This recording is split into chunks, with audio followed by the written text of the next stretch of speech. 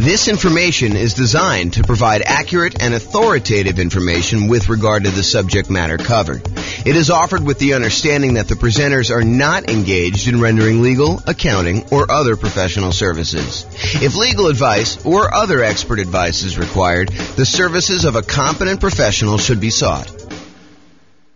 Welcome to the Lancaster Real Estate Investing and Real Estate Financial Planning Podcast. Learn all about investing in real estate in Lancaster, California, with a combination of real estate financial planning and modeling with numbers specific to Lancaster, plus syndicated, more generalized recordings of live and pre-recorded real estate investing classes, not all of them specific to Lancaster. Be sure to stay tuned after the podcast for a message from our sponsors. Well, good morning and welcome, everyone. I am your host, James Orr, and today we have a crazy, amazing class. I've been doing some updating on the world's greatest real estate deal analysis spreadsheet, and I am finally ready to release it to you and to give you access. And so after this class, I will go ahead and post up the newest version. I'll email out everybody who's on the list to get updates about the spreadsheet, which is why we require you register in order to get the spreadsheet so that you can get updates in case there's errors and any updates on how to use it and things like that. So we're going to go over the brand new spreadsheet, some of the new things that we've got here, and I think you're going to love it. What's crazy to me is just how wrong I'm going to go out on a limb and say every other spreadsheet is, because no one does this right. I don't know why people don't do this right, but if you're not taking into account reserves when you analyze deals, you're doing it wrong, because you need to have reserves in order to invest in property. So if you're not taking reserves into account in like what your overall return on investment is, then that's not correct. You're basically lying. You're saying that your return on your deal is higher than it really is, because you would not be able to make that investment unless you had those reserves. But I digress. And if you're not taking into account, if you happen to be in a market where you have negative cash flow, if you're not taking into account that cumulative negative cash flow that you probably need to set aside for doing this, that is probably also incorrect. I'm less willing to go out on a limb for that one, because I could see a case where you're like, I'm just going to pay for it out of what? Reserves? So yeah, maybe, I guess, but I don't know. I think you need to set aside your cumulative negative cash flow. It is a much more conservative investment if you do it that way.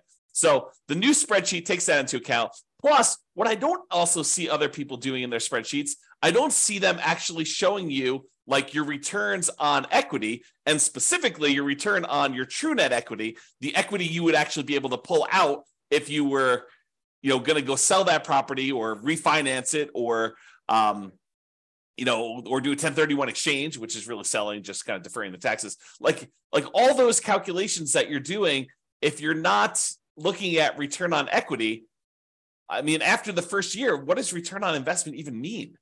Because does it matter that 15 years ago you bought the property with $5,000? Don't you really want to know what your return is today on the amount of equity you have in the deal, that if you were to sell it, what you would need to beat if you were going to go invest in something else? And then what the cost is to access that equity? I mean, it blows my mind. And then, of course, some of the return quadrant things, breaking out the component parts of the return, your cash flow, your appreciation, your debt pay down, your cash flow from depreciation, which is your tax benefits. And then because you do need to set aside those reserves, we really should take into account the return you earn on those reserves, whether you're sticking in the savings account at 1% or you're sticking it in something else and getting, 6, 7, 8, 9%, whatever you're getting there. Okay. So brand new spreadsheet, updated. I think you're going to love it. So a couple things here. So first of all, you can come in here and just type in whatever address you're doing here. So, type in the address of the property. That will just kind of do it. It's only used for you. It's just for you to remember what you did. Another note here. Always start with a copy of your spreadsheet. Don't use the real one, because you're going to make modifications to this and some things are going to get messed up. You're going to forget that you did an adjustment in the overrides tab, and you're going to forget that you did that. So you want to go and start with a fresh copy every time, and then go back to the original when you do that.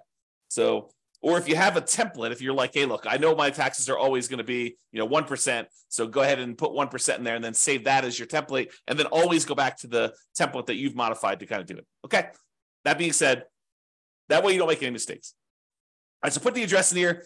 You're going to put the ARV. I'm going to do a whole series on deal analysis. So I'm not going to go and actually analyze the deal and walk you through the deal analysis. We will do a lot of classes on those. I'm going to do a class on how to analyze 20% down, 25% down, all cash, lease option, creative financing, nomad, house hacking, BRRRR strategy. We'll do all of this type of deal analysis so that you understand how to analyze every single deal. And then, provided I can get to it, I do plan on allowing kind of a explanation for every city.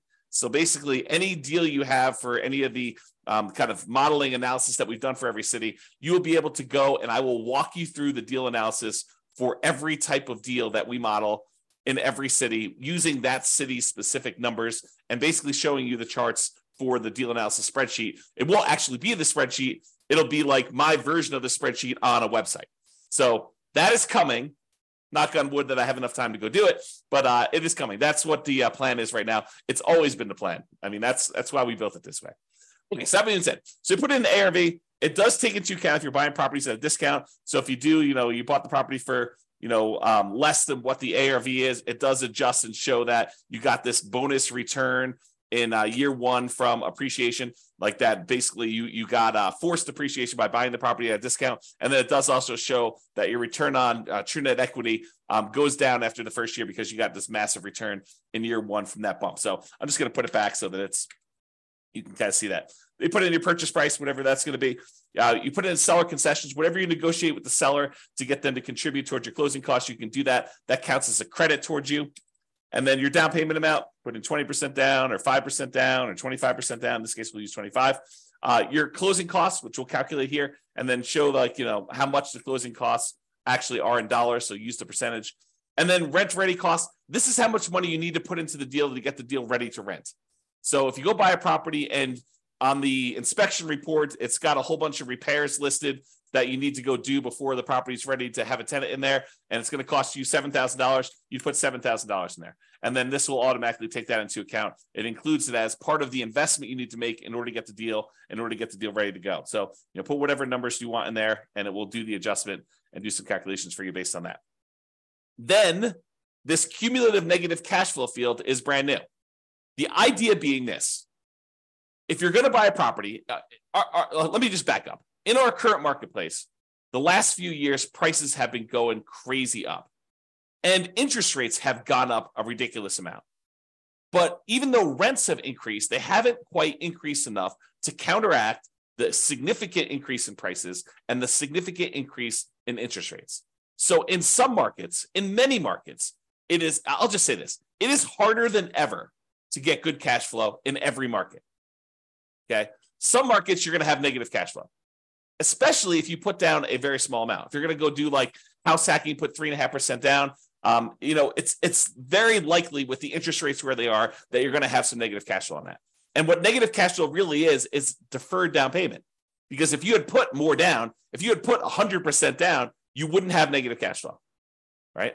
If you put 50% down, you probably wouldn't have negative cash flow. But we're choosing, after we do our analysis, we're looking at the numbers saying, look, I'm choosing to put less down. I'm choosing to put 3.5% down or 5% down or whatever down. And so you're choosing to have some negative cash flow.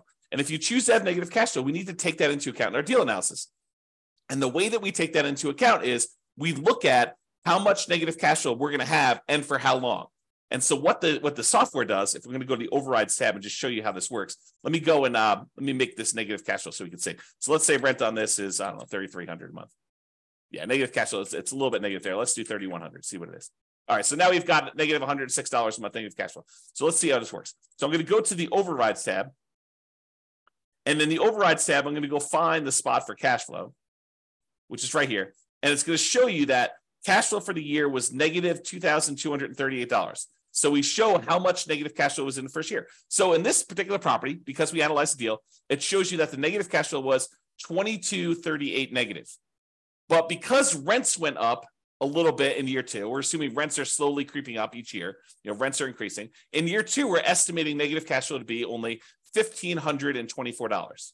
And in year 3, because rents went up a little bit, and even though the taxes and insurance and maintenance and all that other stuff increased, it didn't increase enough because our payment is largely a large percentage of that amount. So negative cash flow in year 3 is only $790 for the year. And negative cash flow in year 4 is only negative $33 for the year. Okay. But what we do now is we take the cumulative amount. We add up. The first year was negative $2,238. The second year was $1,524. So the total amount cumulative so far, the maximum amount we had to kind of eat in negative cash flow was negative $3,762, plus another $790 in negative cash flow, put you at $4,552, plus another $33 is $4,585. But since negative cash flow is all zero from then on out, we can look at that, and we can look at this chart and see this little visual shows you like all the way to the end. You can see that there's no more negative cash flow because the property's getting better as we do that. So the maximum amount of negative cash flow we have is this $4,585. Well, if we go back to this main tab over here, whoops.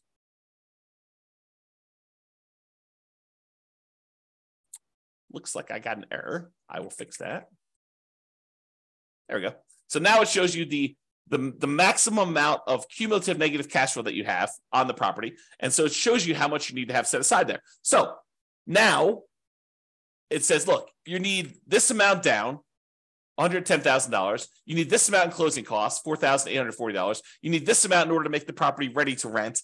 And we're going to need $4,585 set aside to get us through the entire estimated amount of negative cash flow we have in the property for the duration. And that's going to count all as how much we need in order to do the deal. The total amount we had to invest, which is now $119,425. So now whenever we do a calculation for return on investment, how much we had to put into the deal, we do it based on everything: the total down payment, the closing costs, the rent ready costs in order to make the property ready to go, and any cumulative negative cash flow over that entire time that we're likely to have negative cash flow on this property. So now the calculations for return on investment are correct. Before, they were not. Okay?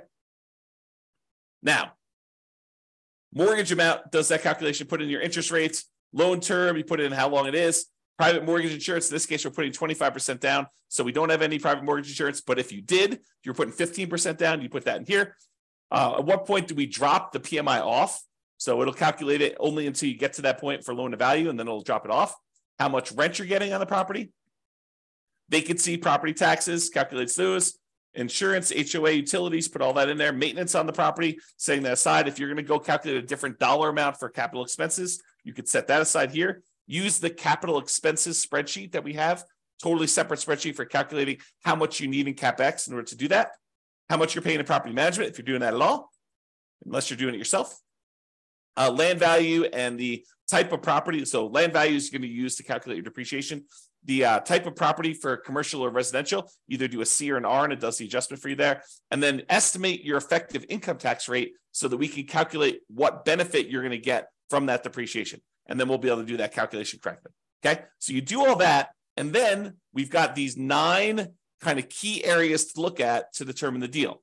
And they are in somewhat order of importance or order of timing. It's sort of a combination of order of importance and order of timing. So the first one we got up here is your monthly cash flow in the first year. So you can see, because we dropped the rent on this property in order to show the negative cash flow, we've got negative $186 a month in cash flow. So this is a property that has negative cash flow. But we're setting aside all that negative cash flow so that we don't have to stress about it.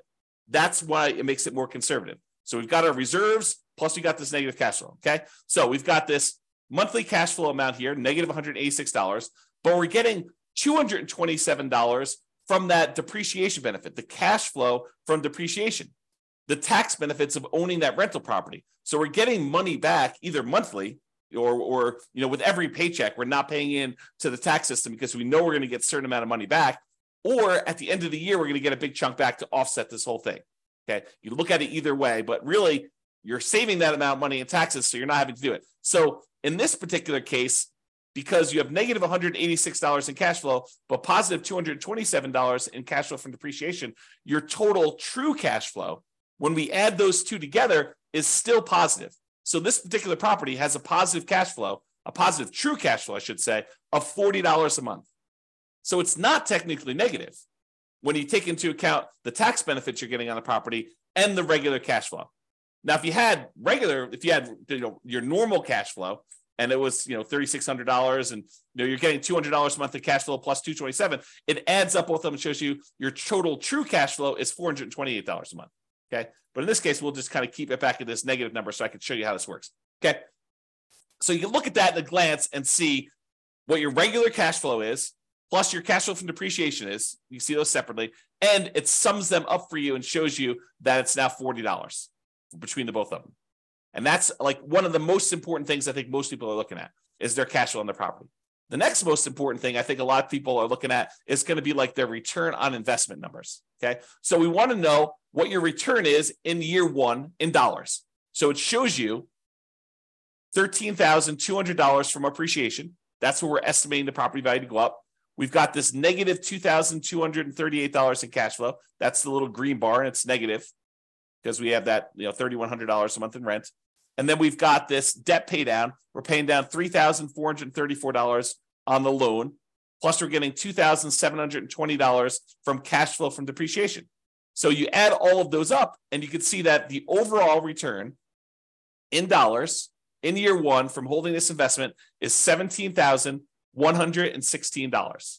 So it shows you how much you made in dollars on your investment. Now you're like, okay, that's interesting. So I could see the dollars, but I want to know what the return is on how much I had to invest in the deal. So we'd have the $17,116. If we divide that by our total invested, this $119,425, which includes the down payment, your closing costs, any rent-ready costs, and that cumulative negative cash flow, now we can see that it's 14.33%. Because over here, it shows you your return on investment in year one for that thing. So it shows you what percentage each of these component is. So you're getting negative 1.87% on cash flow.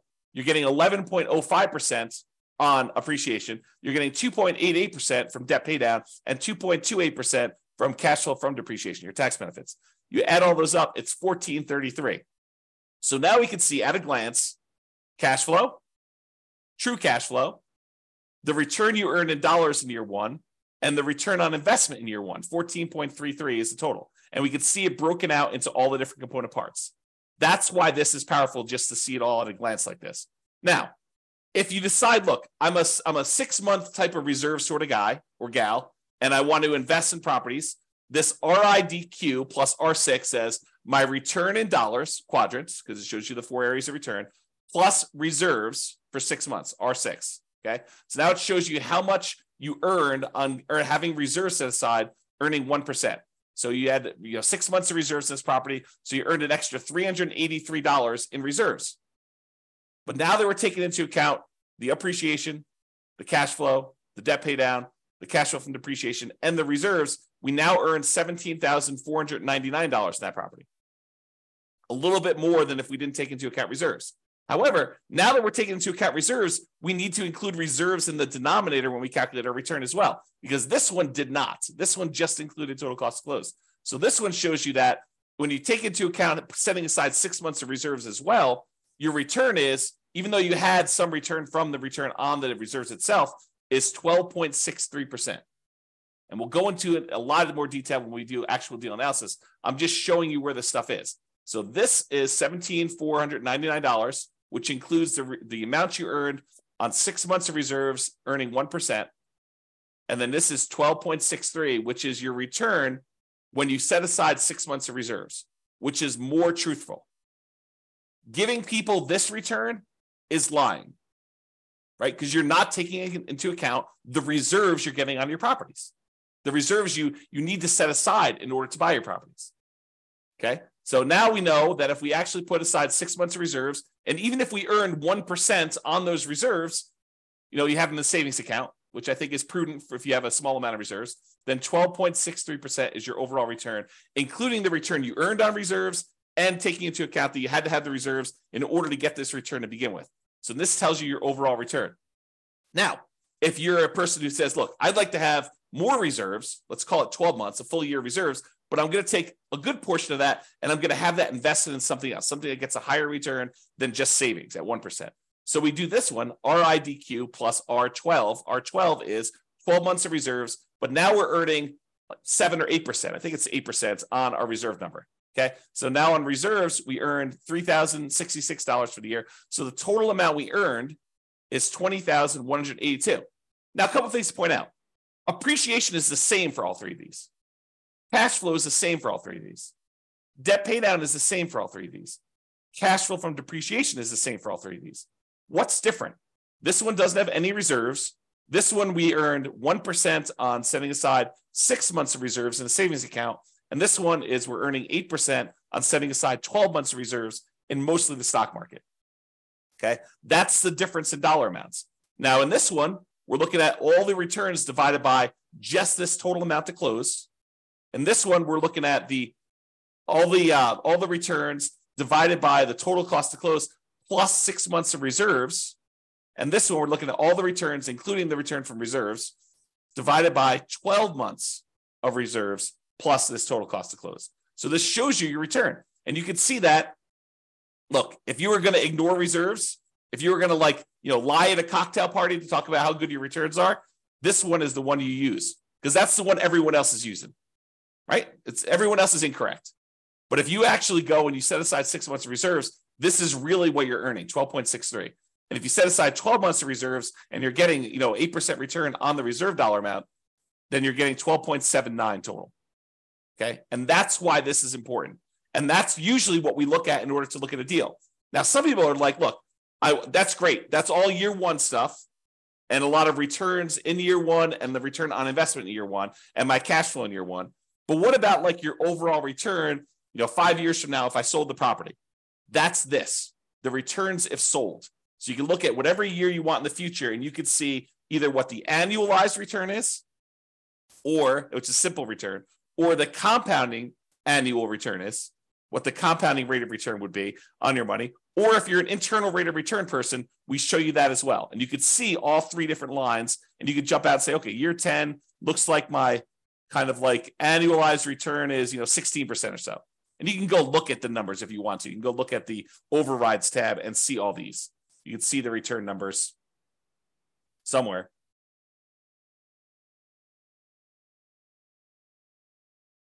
There you go. Here's the returns. Before and after taxes. So you can go look at those if you want to. Okay? Or just kind of estimate it from the chart. You can see how it's doing, right? So this is if you wanted to look at those different returns. You want to see the internal rate of return? That's in year 15. That's probably around 11%. So you get 11% annualized internal rate of return by buying this property. If you sold it and you paid all the expenses of sale, it does take into account the expenses of a sale. And you can adjust what those are in overrides. Okay, so you can adjust what your expenses of sale are and have it be. And in some cases, you may want to say, hey, look, my costs of sale are different at different periods of my life because my tax rate's different, or I'm a real estate agent, so I won't have a real estate commission here. But if I go beyond this point, I'm turning my license, and so I don't have that anymore. You can do all that because we have the ability to override in any year, almost any number. That's what's amazing about the overrides. Okay, so shows you returns if sold. Then you're like, hey, look, James, I know you're doing like the saying cash on cash return on investment. I get it, but I'm a cap rate person. I like cap rate. Okay, fine. Here's your cap rate numbers. Cap rate for the first 5 years shows you right on the homepage in the middle, right front and center. Now it shows you your cash on cash number, and then it shows you your cap rate. Cap rate is your return if you own the property free and clear, if you didn't have a mortgage on it. It shows you what your return is, your cash return, cash flow return, if you did not have a mortgage on the property. Okay. If we had whatever this is, 3,600 here, you can see the cash on cash return shows positive now. And you can see how it changes over time. Okay, put it back to 3,100 just so we can see them. All right. Now, once you get past year one, does it matter that you put $14 into the deal? No, now we're really concerned about, what is the return I'm earning on the equity I have in the deal? Because what we want to say is, look, I have this property, and what if I took the money I have in the deal and I wanted to go take that and invest somewhere else? Could I go take that money and invest somewhere else? And if so, what am I currently earning on that money that I would walk away with that I could go invest in somewhere else? That way I can compare it to what I would invest in. If I'm going to take this equity out of my deal and get 11% return, well, what am I earning on that amount of money in the deal right now? What is the return I'm earning on that money that I would walk away with? Because that's what I need to compare it to, so that if I took the money and invested somewhere else, I could compare those appropriately. And so now what we're looking at is your return on equity. And specifically, not just the return on equity, which I think is wrong, right? Like, I like the idea of someone, okay, look, if you're not going to look at return on equity at all, that's like one level of wrong. If you say, look, I understand what you're saying, and I really should be looking at my return on how much equity I have, that's a step in the right direction. But it's still not right. And I still see people doing this. I still see people doing, like, looking at the return on equity like that's a real number. It's not a real number because you don't really have that equity. In order to access that equity, you got to do something. You got to either refinance the property or you got to sell it. I mean, that's how you get equity. So you need to take into account, what does it cost me to get at that equity? If you're not taking that into account, then you're fooling yourself, because that's not a real number. And I'll show you here in a second that that's not a real number. It's a significant cost to get at this equity. Okay. So this shows you, though, the return you're earning on that true net equity. Your true net equity is your equity after you subtract out closing costs, real estate commissions, capital gains taxes, and depreciation recapture tax. All the expenses you have of selling a property and getting out of the deal. That's what true net equity is. So this shows you now your returns on these 4 different areas, plus your return on your total return. So the green line, everything matches. Green is always cash flow. Your green line is going to be your cash flow return. Starts off negative in this case and kind of grows up here, so that your return on equity over time eventually is pushing 4% or so. Okay, that's sort of like your cap rate over time. It approaches cap rate, right? Debt pay down return starts up here, kind of drops down, it kind of continues on, drops down a little bit. Appreciation return shows you what that looks like over time. And then your cash flow from depreciation number looks like that is. When you sum all of them up, it's this dotted line. So right now, when we first got the deal in year 1, it looks like your overall return on true net equity is just below 20%, probably 19.12 looks like. And then your return as you get to year 10 or so, I don't know, it's probably in this ballpark of whatever that is, 15%. So your return on true net equity is 15% there. So you can see how this changes over time. And of course, if you want to go look at the overrides, you can look at your return on true net equity right here, return on true net equity quadrants. So it shows you each year's numbers and breaks them down for you. So you want to go look at year 16? Okay, year 16, you're getting 6.25% from appreciation, 3.35 from cash flow, 2.92 from debt pay down, and 0.83 from cash flow from depreciation, for a total return on true net equity of 13.35. Okay? All right, so you can see the true net equity numbers and how that works out over time. Typically, your return on true net equity drops off. On a finance property, it tends to decline over time. Okay? Now, as I told you before, these are like in order of what I think are probably like most important or over time. So when you're buying a property, you're tending to look at these, maybe these. This becomes less important when you're initially buying. Some people might glance at it, but this is more like hey, how does my property perform over time as I look at this? And that's why it's there. Now, annual key metrics. Some people they're like, hey, look, I really want to know what my gross potential income on a property is. I really want to know what my gross operating income is on a property. I really want to know what my operating expenses are, or my NOI, my net operating income. Okay, fine. Here they are, right here for year 1. If you want to see what they are for other times, that's all right here. So you can look at the overrides and see it at any different time. Here's your net operating income numbers going all the way across. Here's your operating expenses. Here's your gross operating income, your gross potential income. You can see all those for any year if you want to see it, and you can override them. One of the nice things about this spreadsheet, which I probably didn't mention, is this allows you to track your investment, not just when you buy, which is what most spreadsheets do, but you can go in here and using the overrides, you could say, well, I expected my cash flow to be this in year 1, but it ended up being this. And if you change your numbers in the overrides for what your cash flow actually was, or what your appreciation actually was, or what your CapEx was, or any of these numbers, it then updates the spreadsheet so that you could use this to track your performance over time, not just when you buy. All right. All right, so it shows you your annual key metrics if you want to look at those. And then if you want to see your non-loan expenses, how much are you spending on vacancy? How much are you spending on property taxes? How much are you spending on insurance? How much you spend on HOA? How much you spend on maintenance? All these different numbers here, you could see those at a glance if you're concerned about those. And it shows you year one numbers for that, the annual numbers there. Okay. So those are sort of like, I don't know, what I would call less important metrics for most people. But if you want to see them, not only are they available in the chart, they're also available in overrides. Okay. Now, this is arguably, in my opinion, one of the most important things to look at next, yet no one has it in their spreadsheet. I don't know why. It blows my mind.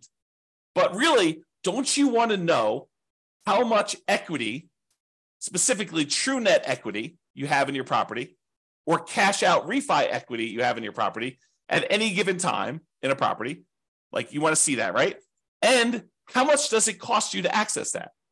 Well, this is this. So the dark lines that are kind of increasing over time, that's your true net equity and your cash out refi equity. The really dark one is how much money you have in true net equity, the amount of money you would walk away with if you sold the property and you had to pay closing costs, real estate commissions, which can be zero. You can override that number. Your capital gains tax rate and your depreciation recapture rate. So you want to go in your overrides. If you're like, hey, look, what my real estate commission, we assume 6%, but you're like, hey, look, I only want to spend 3% on that. Okay, great. You put in your override and it actually does the right numbers, redoes your calculations for all those true net equity calculations. You say, look, my closing costs, you have estimated 1% here. No, my closing costs in my market are 2%. Great, adjust them. What about closing cost dollar? You're like, hey, it's not really a percentage. It's more like $5,000. Okay, put in $5,000. Or your real estate commission dollar amount. You want to change that? Or you want to say, my depreciation recapture tax rate, it's not 25%. I make less than that, so I'll put in my number. Or a capital gains tax rate, it's not 15%. I'm in that really low tax bracket. It's zero for me, at least for the first few years. Put in zero for a few years, then put it back up to 15. You can adjust all that, and it will do the calculations and update all the charts correctly for you. Okay, so this shows you how much true net equity you have. It's this dark line. So, by year 10 or so, you've got about $200,000 and change in true net equity. But what about if you wanted to do a cash out refi? Well, that's different, right? Because the cost to get at the money is different. And the amount of money you have to be able to get, because you can only go to 75% loan to value, is different. So your amount for your cash out refi is probably around, $170,000. And you could go look at the overrides and see the exact numbers, right? And you could also say, look, I don't do 75% loan to value for cash out refi. I got a guy that'll go to 82%. Great. Adjust to 82% right here. We have an adjustment for that. It's an override. So go ahead and do it. Or my cost to get out my refi, it's not 1.5% in order to do that refinance loan. It's only $500. Okay, fine. $500.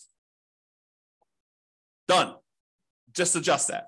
And it does it for you. Okay. So this allows you to do that. Now, these dotted lines, they show you what percentage of the money you're taking out were expenses to get at that money. It costs you money to do a sale. It costs you money to do a refi. So how much did it cost you as a percentage of the amount of money you're taking out, right? Because I want to know, look, how expensive is this money to get at? And so these numbers show you how expensive it was.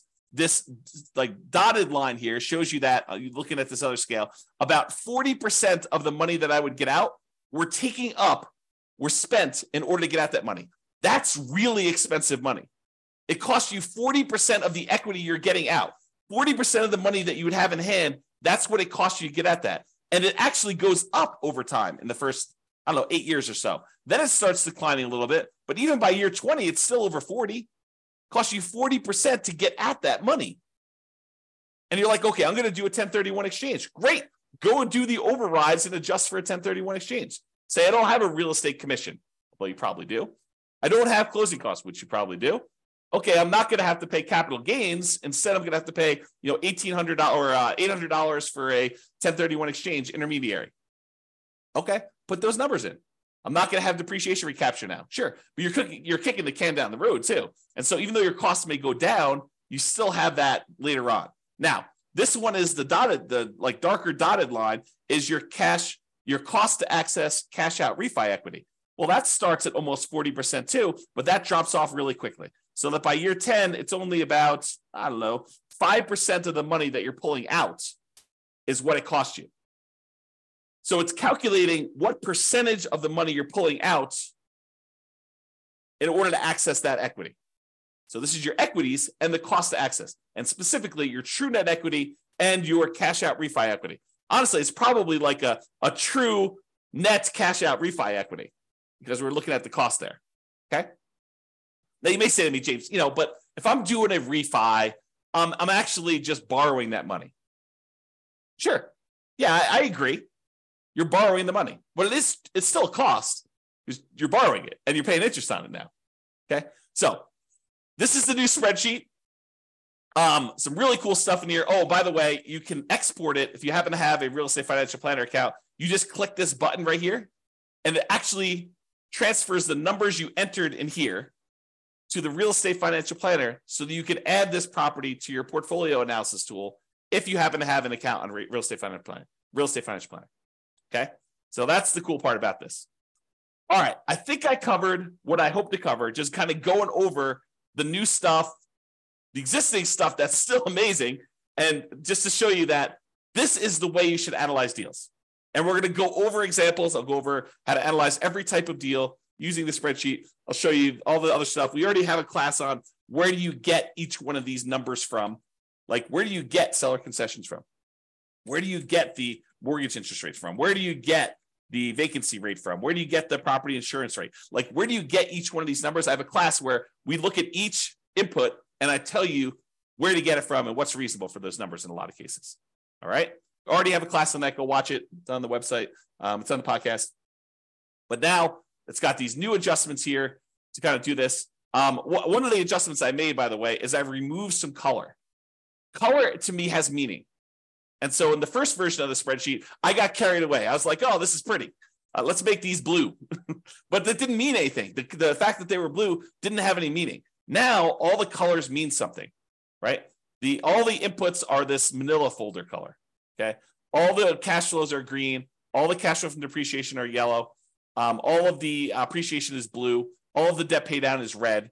And then all the other black and white ones are just black and white, right? And so color means something.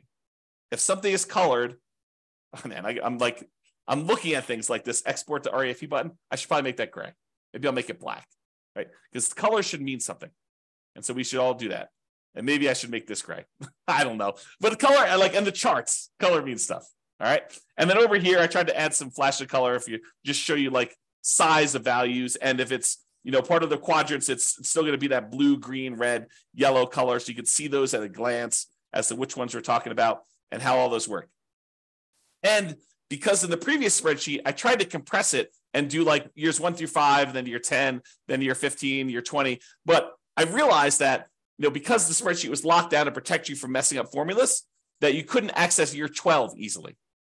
So now it's all open, which means that it just goes wide, right? So now you can go and keep track of your deal for 40 years. You have access to all that. All right.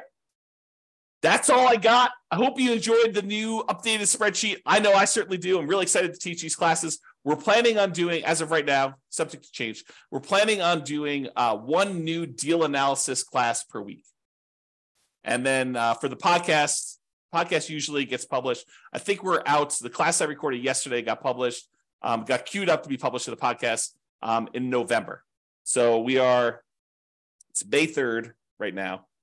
So November is 6 months out. So we're currently 6 months ahead on what the podcast gets. All the Substack guys get access to it immediately, but the podcast stuff is delayed by about 6 months now, and it will continue to delay because we publish the podcast once a week. We do the classes daily. So every week of content that is live, the podcast guys, that's a month, approximately, 5 days, 5 weeks, somewhere around there. 4 to 5 weeks. So you get an idea. So trying to get to be a year ahead on the podcast, and then I'll evaluate what I'm going to do at that point. All right. That's all I got. Super excited for you guys. I will get the new version of the spreadsheet out to you, but I hope you enjoy it. Hope you like the new spreadsheet, and we will do deal analysis, and I'll cover a whole bunch of stuff for you. Thanks so much for coming on. Have a great day, everybody. Bye-bye for now. With home prices up, mortgage interest rates up, and rents up, but not quite enough to counteract the higher prices and interest rates, cash flow on rental properties in Lancaster is harder than ever. Book a call with the Real Estate Financial Planner to apply our proprietary 88 strategies to improve cash flow on your rentals. See the show notes for a link to schedule your call and improve your cash flow today. If you're a real estate agent, lender, or professional in Lancaster that wants to help our real estate investor listeners. Consider reaching out to learn about collaboration opportunities with this podcast.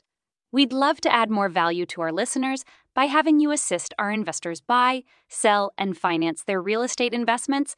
See the show notes to schedule a call to discuss collaboration opportunities